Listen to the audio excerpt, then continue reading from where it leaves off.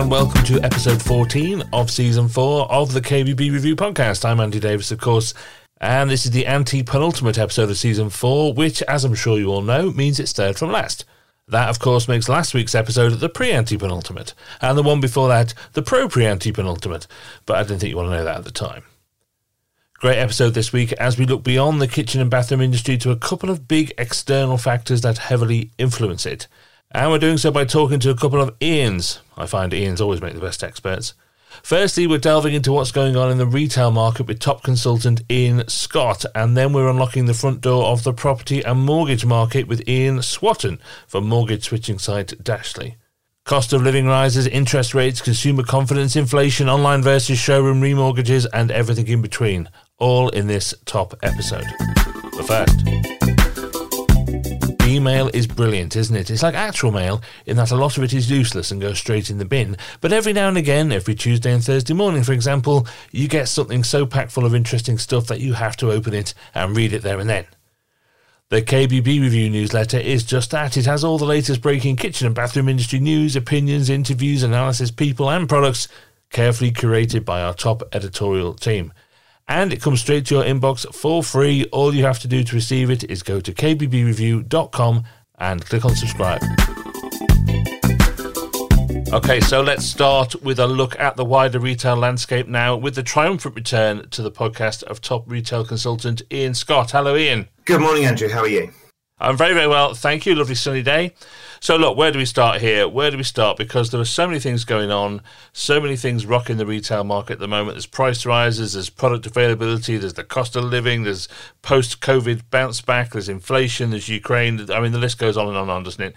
So I suppose the best place to begin is by asking you the broadest possible question of what is your assessment of where we are and what it all means for retailers. What are the short-term problems and what are the long-term trends?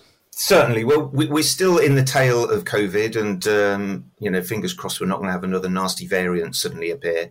But certainly in the UK, life seems to have settled back to freedom of movement and ability to do what we want. And we're starting to see now footfall is up. I read a report last week saying that footfall is at 90% of pre-COVID levels. So the physical retail side is having some return to normality, for want of a better phrase. And we're seeing that online activity is sort of resettling back towards the growth curve it was on pre-COVID as well. So we're back to old normal. I think some of the short-term challenges, certainly supply chain is the biggest issue, because if we can't get things into the space and on the shelf and on display, then we can't sell them. And that is a complicated thing with huge lockdowns in China affecting the ability to ship things out. Obviously, supply chain issues around Ukraine and growing inflation. So we've got a few things that are probably a nightmare, really, as we're coming out of the COVID challenges. We're now faced with another set of challenges around supply chain. So I think that's one of the biggest issues, because brands and retailers will do as much as they can to put out a great proposition. But if they're out of stock, it all falls down. So I think that's probably the biggest single issue we've got. And then the cost of living is then squeezing with high inflation. So we're now facing the fact that people are starting to cut back on spending because they're worried about paying for fuel and heating and feeding their kids as well. I find that part of it very, very interesting, because there's a lot of contradictions in all this, I think. Overall retail sales are suffering a bit, but that isn't happening in all areas. Our sector, kitchens and bathrooms, big ticket items, investment in your home, sales anecdotally are staying very buoyant. And actually Howdens, I think just recently, its revenue went up by about 22% or something year on year, the first quarter. So look, what's going on? Is there a contradiction between what's considered discretionary spending and what is considered planned spending or luxury spending? I was fascinated when lockdown came back. I thought everyone was going to batten down the hatches, but then there were stamp duty changes and suddenly everyone was moving house. And it really, I moved house 2 weeks before the first lockdown, so I got in just before. But I was astonished that houses prices started to increase. I understood the principle of home improvement was starting to improve. Good people on furlough, they were at home. And I always joke there was that stereotypical sort of conversation where a wife's saying to her husband, right, you're here at home, you're getting paid. You've been promising to paint that garden fence or redo the bathroom for years. You've got no excuse, And I think there was an element of that where we were seeing people starting to do things at home because they had the time and they were still earning, the people that hadn't been made redundant. So I the likes of B&Q and Homebase had big uplift in sales. I always felt the challenge was, this is obviously COVID driven. So how do you then take that and surprise and delight? With my new house, I've finally managed to get into a B&Q after queuing for an hour to buy paint. The paint category was decimated.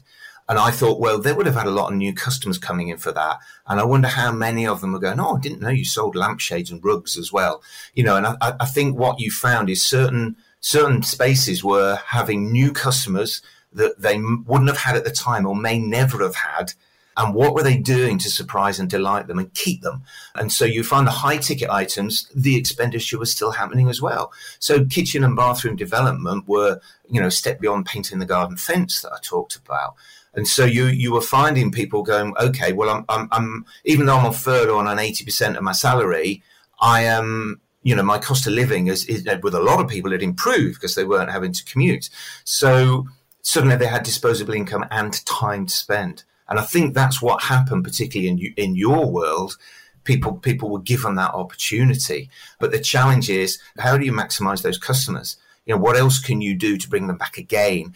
And I always felt that home improvement retailers missed a trick there, because they had this upsurge in sales. So they had the revenue. It's not like they didn't have the money. They should have been investing heavily in promoting the other categories to push them towards people who are coming to buy paint or to buy taps for their bathroom or something.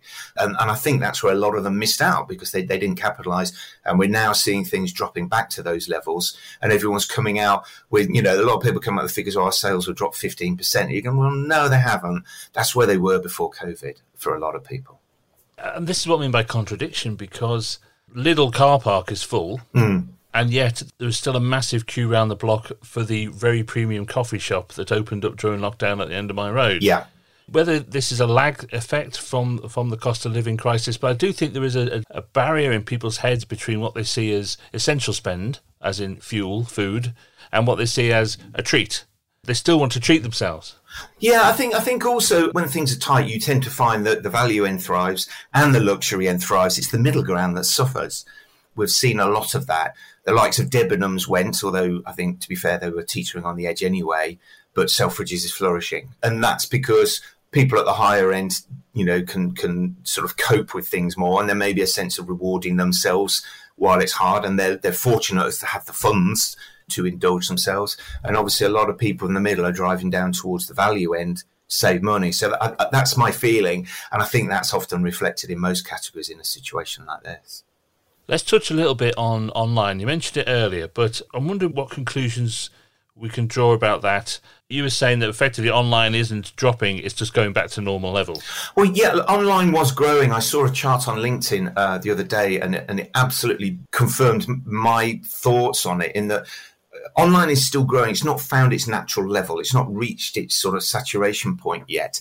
And I saw a chart where you were plotting this growth over the last 5 years, and it was projecting where it would be in the next 5 years. And you have this blip up with COVID, and you then saw the line starting to return towards where it would have been on its natural growth level. So a lot of people aren't saying that online is down. They're saying the growth of online is slowing. And so it's still growing, but it's not as fast as it was for the last 2 years. And my thought was, well, that's blindingly obvious. You don't need to be a retail expert or a researcher to understand. This is human nature. All the shops were shut. We had to go online. So it was inevitable there was a growth. Now, a lot of those people would be exposed to online, and they found it useful. Some people found it a pain. Like, anyone trying to book a delivery slot for Tesco's 18 months ago would tell you that online grocery shopping is not much fun because there was a saturation point. So yeah, online is still growing, and it's still a place to grow, and different categories will find their natural levels.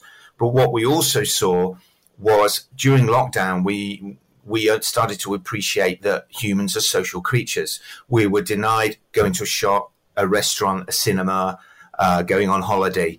And we realized that within our DNA, we're social creatures. And that's why I've always, supported the fact that humans will like to do physical shopping, because it's a social activity.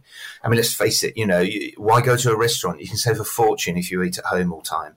You know, the appeal is not the cost of the food, it's the social interaction with the people you go to eat with. And that's a great example of why physical has a place. So what we're seeing now is footfall on the high street is at 90% of the level it was pre-COVID. So again, there's a return to normal. You know, there is no new normal. You know, and behavioral psychologists going, that's an absolute fallacy. You know, we were forced through legislation and fear to change what we're doing temporarily. That's not a new normal. It's a forced temporary change. And we're now seeing a lot of that reversion back to where things were before. And online's the same. So online is growing and it is a huge, important part. You know, I love physical spaces. I'm an advocate for them, but not at the exclusion of online. We all have a phone in our hands. And we're seeing now, you know, like in your world, I'd imagine that a lot of your customers may have multiple visits to the physical space. You may go a long time, and I liken it to a car. I think the car industry used to recognise 3 trips to a showroom. You know, one of them was to go and sit in the car and press the buttons and get a brochure. Second one was a test drive. And the third one was to buy or collect the car. So you understand that the physical space plays a role, and it's very, very much supported by online. So you may go into a showroom to have a look. And likewise in your world, you know, open the fridge doors and press the buttons and pull out the drawers. There may be then going home and research and comparison, and then maybe a return visit to place an order, you know, and in which case you understand that the 2 channels work hand in hand. And I call it symbiotic retail. It's not omni-channel. Omni-channel is different routes. The symbiosis is that they work together. So you will find that the showroom will drive online activity. So the showroom may not be about placing an order. It may be about touching and feeling. And then the online might be the order. And if the customer wants to do it that way, they have to work hand in hand so the customer can choose how they do it. Gone are the days where you can con and guide customers to your convenience. They won't have it. There are too many options for them to go elsewhere. Well, speaking of that, your wheelhouse really is experiential retailing, showrooms where the experience of going there is as much about the purchase itself. And, you know, this is something this sector is very familiar with. Obviously, you get some very spectacular kitchen and bathroom showrooms. But I'm just wondering whether that becomes more important as sales are being squeezed. You know, do you have to make that much more effort now to push the consumer over the line? I think you do, but the showroom's only part of that. I think you need to create that awareness outside of the showroom, and that's more and more important now. People are seeing house renovation shows on telly, they're, you know, reading magazines. There's all sorts of social media where you can be surprised and inspired by wonderful ideas. And so a lot of this awareness and engagement happens outside the showroom these days. So the showroom has to complement that. And it's back to that surprise and delight I was talking about. My instinct with kitchen and bathroom showrooms, they're wonderful places to be and immersive, but I can't help feeling there needs to be a next step. And I have no idea what that answer is, and if it was, I wouldn't give it away for free on your podcast. But you know, there's a need to, you know, I'm like, okay, so what next? And I'm feeling that with a lot of retail as well. You know, Superdry opened a global flagship on Oxford Street, and their CEO called it the most innovative shop on Oxford Street. And I was like, man, I need to come and check this out. And I was massively disappointed because it was an old Superdry shop with lots of signs about sustainability and 2 escalators that both went up so you couldn't get down from the upstairs. And I was like, no, that's not, you know, so I was expecting more. And I think it applies in many ways to kitchens, bedrooms and bathrooms as well. It's like, how can you create that space and move it on a bit? You know, in retail, we have a brand called Situ Live who've opened an amazing showroom in Westfield, White City, where it's a brand display centre for online sales. And they have actors and performers as staff, and they build sets. And you know, I was there a couple of weeks ago, and I lay on this bed that moved up and down and supported my back, while the person next to me, which was a scary Canadian retail expert, he kept cuddling me, which put me off the bed. But, you know, we were lying in this bed doing amazing things, watching a 4K projector on the wall, and I was shouting at the alarm clock so Alexa would set the alarm. And I was like immersed in the world. So it's more than just building a few walls and sticking some units up against them. You were just in that space. And I'm thinking, how can those sort of experiences potentially move into bedroom and bathrooms? I said I wasn't going to give it away for free, and I just have, haven't I? I'm an idiot. Not the details, that's the important bit. The money's all in the details, Ian, as you well know. I mean, you're absolutely right. I think we're at a stage, aren't we, where everyone starts looking for what's next and what's new. I mean, look, if it ain't broke, don't fix it, up to a point. Yeah. But you always have to surprise and delight people, as you say. So, look, here's the big question to round this off. Given your view of the market, given your understanding of the market as it is, if I was an independent retailer of kitchens and bathrooms, should I be worried or should I be excited? I would be excited because there's been this disruption, which means that it's not a reset, but there are opportunities to re-engage in different ways. And I've always felt that. I said when COVID hit that as an outsider, this is going to be the most exciting 5 years in retail for a long time. Not so exciting for a legacy retailer with long leases and 500 stores maybe, but you look at the industry and you see how the proactive brands pivoted and responded. Nike adjusted their whole strategy overnight. They launched 2 new store concepts in the middle of COVID. They ramped up their social media. They spun. And a lot of people say to me, oh, well, that's Nike. It's all right for them. They're a global brand with a big budget. And I go, you're missing the point. It's the principle of how you do it, and you can scale it to suit. And it's like you need to understand how your customers want to find you, engage with you, and buy from you. And that is your sense check. Once you understand that, you work back, and every new idea you come up with, you then turn around and go, will it help them find us, buy us, engage with us? If it does, then explore. If it doesn't, then start again. So that understanding of your customer is the primary point, and then you can push boundaries and try different things. So I would say, yes, it is. We've been exposed to home improvement. There's been an uplift in property activity, partially funded by the stamp duty thing, but there's a momentum. And people are still spending, as you were saying, some of the traders in your sector are still registering uplift in sales. There is activity, and if there's activity, there's revenue to fund the changes as well. So, yeah, I would say it'd be very exciting. Well, Ian, thank you so much. I think we've solved it all. All the answers are there for free. Yes. But as always, thank you so much for your time. We'll get back to you in a few months and we'll see if you're right. Thank you very much, Andrew. So let's talk property now, as promised, and welcome back to the podcast, Ian Swatton from mortgage switching platform Dashly. Hello, Ian. Hello, Andrew. How are you? I'm very good, sir. Welcome back. It's been about a year since you were last on, so it seems a good time to catch up. For those that didn't hear you the first time around, Ian, let's establish your credentials. Give us a 10-second overview of Dashly and what it does. So Dashly is an always-on mortgage platform that uses some sort of very advanced algorithms to check your mortgage against probably nearly 10,000 other products that are out there with 100 or so different lenders every day. And it's able to find a better deal which could potentially save you considerable amounts of money wherever you are in your mortgage journey. So whether you've just taken out your mortgage or whether you're 5 years into it, wherever. Look, let's start here with your view on the slightly mad housing market as it stands at the moment and its current health. Because, well, I'm calling it mad because it's not mad, if you know what I mean. Yes. The housing market, is it mad? It's probably lagging behind the headlines or the current headlines, which is cost of living crisis and the war in the Ukraine and I suppose all the negative press that sits around there, because we're still seeing positive house price growth. Some of the April numbers show that there are still in positive territory for would-be buyers, people looking to buy property.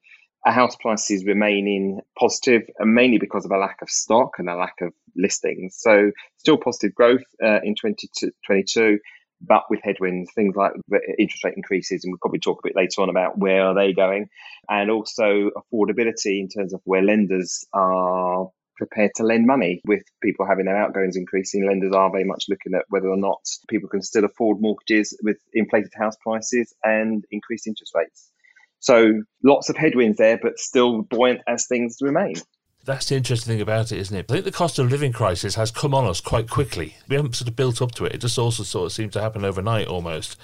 And what you're saying is the property market isn't necessarily sheltered from that reality. It's just lagging behind it. That's correct. Yes, absolutely. So people are starting to see an increase in their outgoings, but they're not necessarily seeing an increase in their mortgage if they're on a fixed rate currently. But if they're coming off their fixed mortgage and maybe having to look to refinance or into another deal, those rates are more expensive today than they were a year or so ago. But it is interesting, isn't it, that while the property market, the housing market, the moving market is so affected by, obviously, the money in people's pockets and the cost of living, this odd idea of demand still outstripping supply to such an extent that seems to keep the market just chugging along and on this ever upwards graph. Indeed. It was interesting. The government set a pledge a while ago in terms of building 300,000 homes per year by 2025.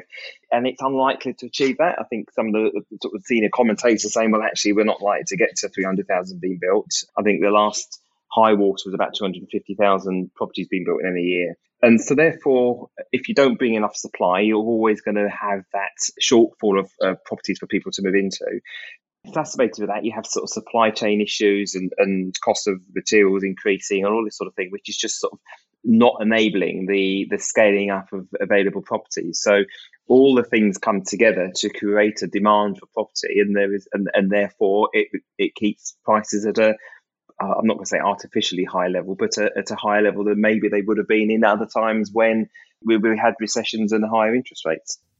But I suppose there must come a tipping point, mustn't there, he says, but I would have said that 5 years ago as well, that comes a point when people just can't afford to buy a basic home, so therefore the prices have to at least slow down. I think that's probably the word, the right words to use, is that prices will slow down or soften rather than necessarily fall. They may see a correction. I think there are some commentators out there that are predicting a correction in prices, a drop.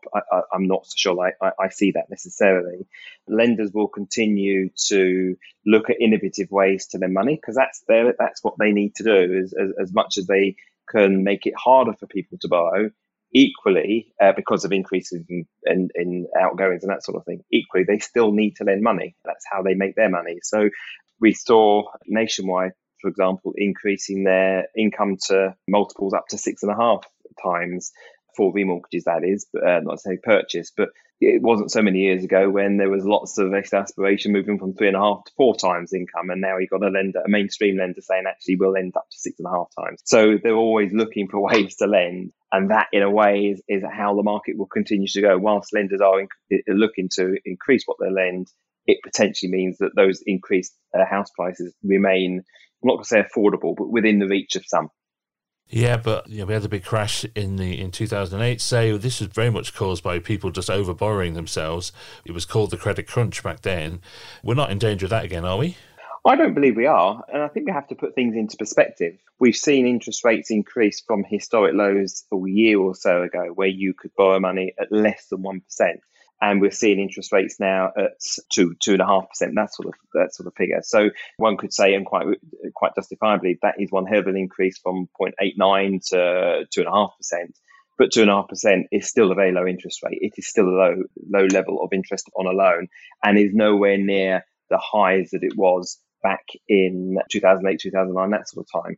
So there are things that are different in this situation. But I do think we have to proceed with caution. And I think that very much the lenders will want to avoid what happened back at the credit crunch time and have really strong measures in place. So I think what you will see is it'll be harder for you to get a loan compared to what it was back in those times.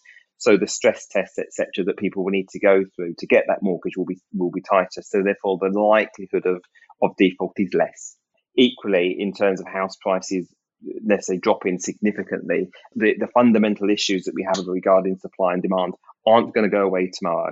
You've equally got the challenge that if you want to rent a property, rental prices are also increasing. So whichever way you want to look, actually, your outgoing in terms of housing is increasing.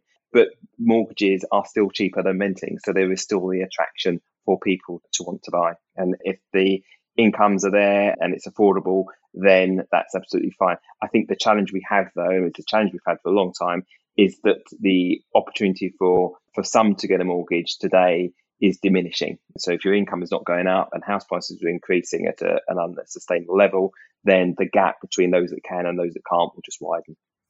Well, which brings us on very neatly to something which is just as important to moving house to the kitchen and bathroom market, and that is, of course, remortgages. Yeah. Borrowing extra on top of your mortgage or releasing some of that equity in there to pay for a refurbishment. What's happening there? I'm assuming interest rates will hit home there as you described them. Yeah, absolutely. So various ways to measure this. And I don't know if you recall, Andrew, but we live in Beckenham. We both live in Beckenham, assuming you've not moved in the last year. I have not. Can't afford it. So, yeah, absolutely. Beckham's a nice place to live. But I always call it the skip test. I measure the number of skips on people's driveways or outside people's houses as to how much work has been done on their property. So are they having a new kitchen? Are they having a new bathroom? And I have to say, if you drive around Leafy Beckenham, the number of skips that are out there is at an all-time high. You're forever seeing the new skip going outside the house. And that is a really good measure to say, well, actually, people are spending money on their homes. Whether it's the kitchen, bathroom, or for other things, doesn't really matter. But it means that people are investing in their homes. And that doesn't seem to be diminishing. With increased house prices comes increased equity. And even with an increase in interest rates on your mortgage, let's say for 2.5%, 3%, if that's what you're paying, that is still a very cheap place, a cheap way of borrowing money to invest in your home. So I don't think the appetite for people in terms of wanting to improve their homes is necessarily diminishing. Equally, if the equity is in your home and house prices have increased a huge amount in the last few years, and as you've just said, don't really seem to show much sign of abating, although it might slow down, there is equity in people's homes that they can release at a very affordable rate to invest in their property and for kitchens and bathrooms. I think that's got to be a positive message for your listeners at least. Yeah, it is, and I guess it is a way of alleviating, an increase in immediate cost of living, to know that there is a chunk of money sat there that actually, when you spread it out over 25 years, it's not going to put an enormous strain on your income and your outgoings. Absolutely. So whenever somebody is taking out a mortgage or taking out additional funds to pay for additional works, they obviously do need to take into consideration what that increased borrowing is going to be, what it's going to cost them, the impact on their lives, on their cost of living. And lenders very much do that too. So when we talked about earlier on around, I suppose, some of the headwinds, and there are headwinds out there, the increase in interest rates over the last year or so has probably put on a like-for-like. It's probably on a £150,000 mortgage, for example, has probably increased someone's outgoings by about £100 a month, about £1,200 a year, from where it was a year or so ago. So what we are definitely seeing is people are having to pay more for their mortgages right now. However, and with that, there is a real sense now that people want to secure their lending, their rates, for example, for the longer term. So as long as you've done your maths, as long as you sat down and worked out what is affordable for me, it's very possible that you can fix your mortgage for 5 years, 10-year rates now. So that at least then you have that level of certainty that you may have taken on some increased borrowing, but at least you know what your outgoings are going to be. They're going to be there for pretty set for the next 5 or 10 years on money that in reality is still relatively cheap in compared to where it was, let's say, back in the 2008, 2009, albeit it is more expensive than it was a year or so ago. And I guess as well, there's always that argument that a new kitchen, a new bathroom, an extension, a loft conversion, whatever it is behind all this, adds value to the home at a time when the value of that home still keeps increasing. Indeed, it does. One of the realities is that if you put another room in your house, put a loft extension, whatever, then you're adding more space into your home. That makes it more attractive, and that's going to have a positive impact on your property. And things like a new bathroom, a new kitchen. It's difficult sometimes to say, well, how much value is it going to add? It depends, obviously, what you're putting in, but it's going to make your property more valuable to have an up-to-date kitchen, have an up-to-date bathroom. And lenders are quite happy to lend on that basis, the fact that if you're releasing equity for home improvements, they know it's going to be adding value to that property. So as long as you've got sufficient equity, there isn't much risk or downside for the lender because you are investing in the asset that they've got that security against. So it's not something that lenders would be. They'd be far more concerned if you're taking money out of your property to pay off a credit card or to pay off your car. They don't like that. But to invest in your home, actually, they're pretty good about that. Well, that's all the good news, Ian. Now let's talk about those headwinds that you were talking about there. What are your predictions for the year ahead? What is going to come down the line, and when do you think it's going to start really biting? That's a really good question. When's it really going to start biting? Because there is lots of talk in the press regarding cost of living and people not being able to afford heating and eating, which is obviously very sad. But I think that there are those that are impacted by it now, and there are those that aren't impacted by it right now. And so I think potentially the real impact of the cost of living crisis is likely to hit more people towards the end of this year as they really start to see things like their energy bills starting to increase significantly. So we've had one round of increases. We've had we would like to see energy bills increase significantly in October of this year. And I think that in itself is going to be a bit of a shock. Lenders are starting to price that in now. Lenders are starting to think, okay, so affordability around products is going to be impacted, not just now, but over the medium term there. I think there is a prediction that house sale numbers will slow this year and compared to where they were previously. There are some realities behind that. We don't have the government incentives around stamp duty and that sort of thing. So we're probably getting back to a bit more of a normal market from where we were previously. And whether there's a price correction or not, the supply and demand issues that we talked about earlier on are still there. So I still think that people will be moving. However, I think the headwinds that are there with potential rate increases will motivate people to do something about their finances now. And we are already seeing that. So we're seeing people looking maybe to switch from one rate to another whilst they're still locked into it, because they see actually they'd rather lock themselves into an interest rate that seems lower now, potentially on the basis that the risk that the rates will be higher in a year's time when they maybe come off their deal. And I suppose the other, negative thing we need to consider is that whilst people have locked themselves into interest rates over the last couple of years or so, those rates were at low levels. And when they come off those rates and look to secure themselves into new rates, those rates are going to be higher. So there's potential increase in their outgoings that aren't necessarily being factored in. And the government, I think, are very aware of that people are shielded. If you have a mortgage, you are shielded if you're in a fixed rate for a period of time from any increase, from any interest rate increase. But it's when you come off those deals where you're potentially going to see that. And I think we haven't really yet seen that in terms of the mortgage borrower. That being said, there is lots of innovation going on right now. We have a very much a green agenda, the drive to make properties far more energy efficient. And the only way you're going to do that is by investing in your property. And we've sort of talked about a little bit about that in terms of a loft extension, a loft or a kitchen or bathroom. But very much the government is wants to push and press ahead with the green agenda. And I think what we will see over this year, probably the next 2 or 3 years, is far more innovative mortgage products to encourage people to invest in their properties, particularly around energy efficiency and that sort of thing. And that will probably, or primarily from a lending point of view, that be done through the lenders encouraging people or incentivizing people to invest their property. So if you're living in an EPC E type rated property, for example, how do you get that down to an EPC C rating?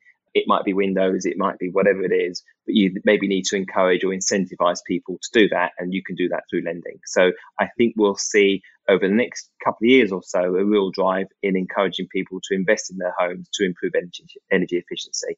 And that in itself may stimulate, it will stimulate the sort of home improvements and the demand for different products, etc., to achieve that. Although it does mean that kitchen and bathroom market might be very much competing with windows, solar panels, etc., for that money a little bit. But I suppose a refurb project tends to be triggered quite a lot of things happening at once, doesn't it, as opposed to one area at a time? I agree. I'm not an expert in those sort of things, but if you're going to invest in one thing, you tend to wrap it all into other things as well. So if you're going to invest in windows, you might as well invest in some other parts of your property as well. So yes. It's really interesting, isn't it, to see what's going to happen next, because everyone will be so desperate to avoid any crashes, of course. We really don't know whether these cost of living factors are short, medium or long term. We don't know how long things are going to happen in Ukraine for, or product shortages or anything else. There's really no way of knowing. So it's all so unpredictable, which must make it very annoying when I come to people like you and ask you to predict it. It's going to be so interesting to see what happens. So, look, Ian, thank you so much for your help, and thanks so much for your time. As always, this is one of the biggest areas of influence on our market, so it's always good to get some expertise in here. So thank you. We'll catch up again soon. Excellent. Thank you very much. That was Ian Swatton from Dashley, and before him, retail consultant Ian Scott. Huge thanks to them, and see, I told you if you want an expert, ask an Ian. And it was all so interesting, wasn't it? Especially as so much of it is about whether short-term issues will turn into long-term trends. The KBB industry has actually been very robust during the whole COVID years, as we know, but is it our turn for a wobble? Who knows? Watch this space, and of course, your KBB Review email newsletter. Don't forget, you can make sure it comes to your inbox every Tuesday and Thursday morning by going to kbbreview.com/subscribe. I'll see you next week.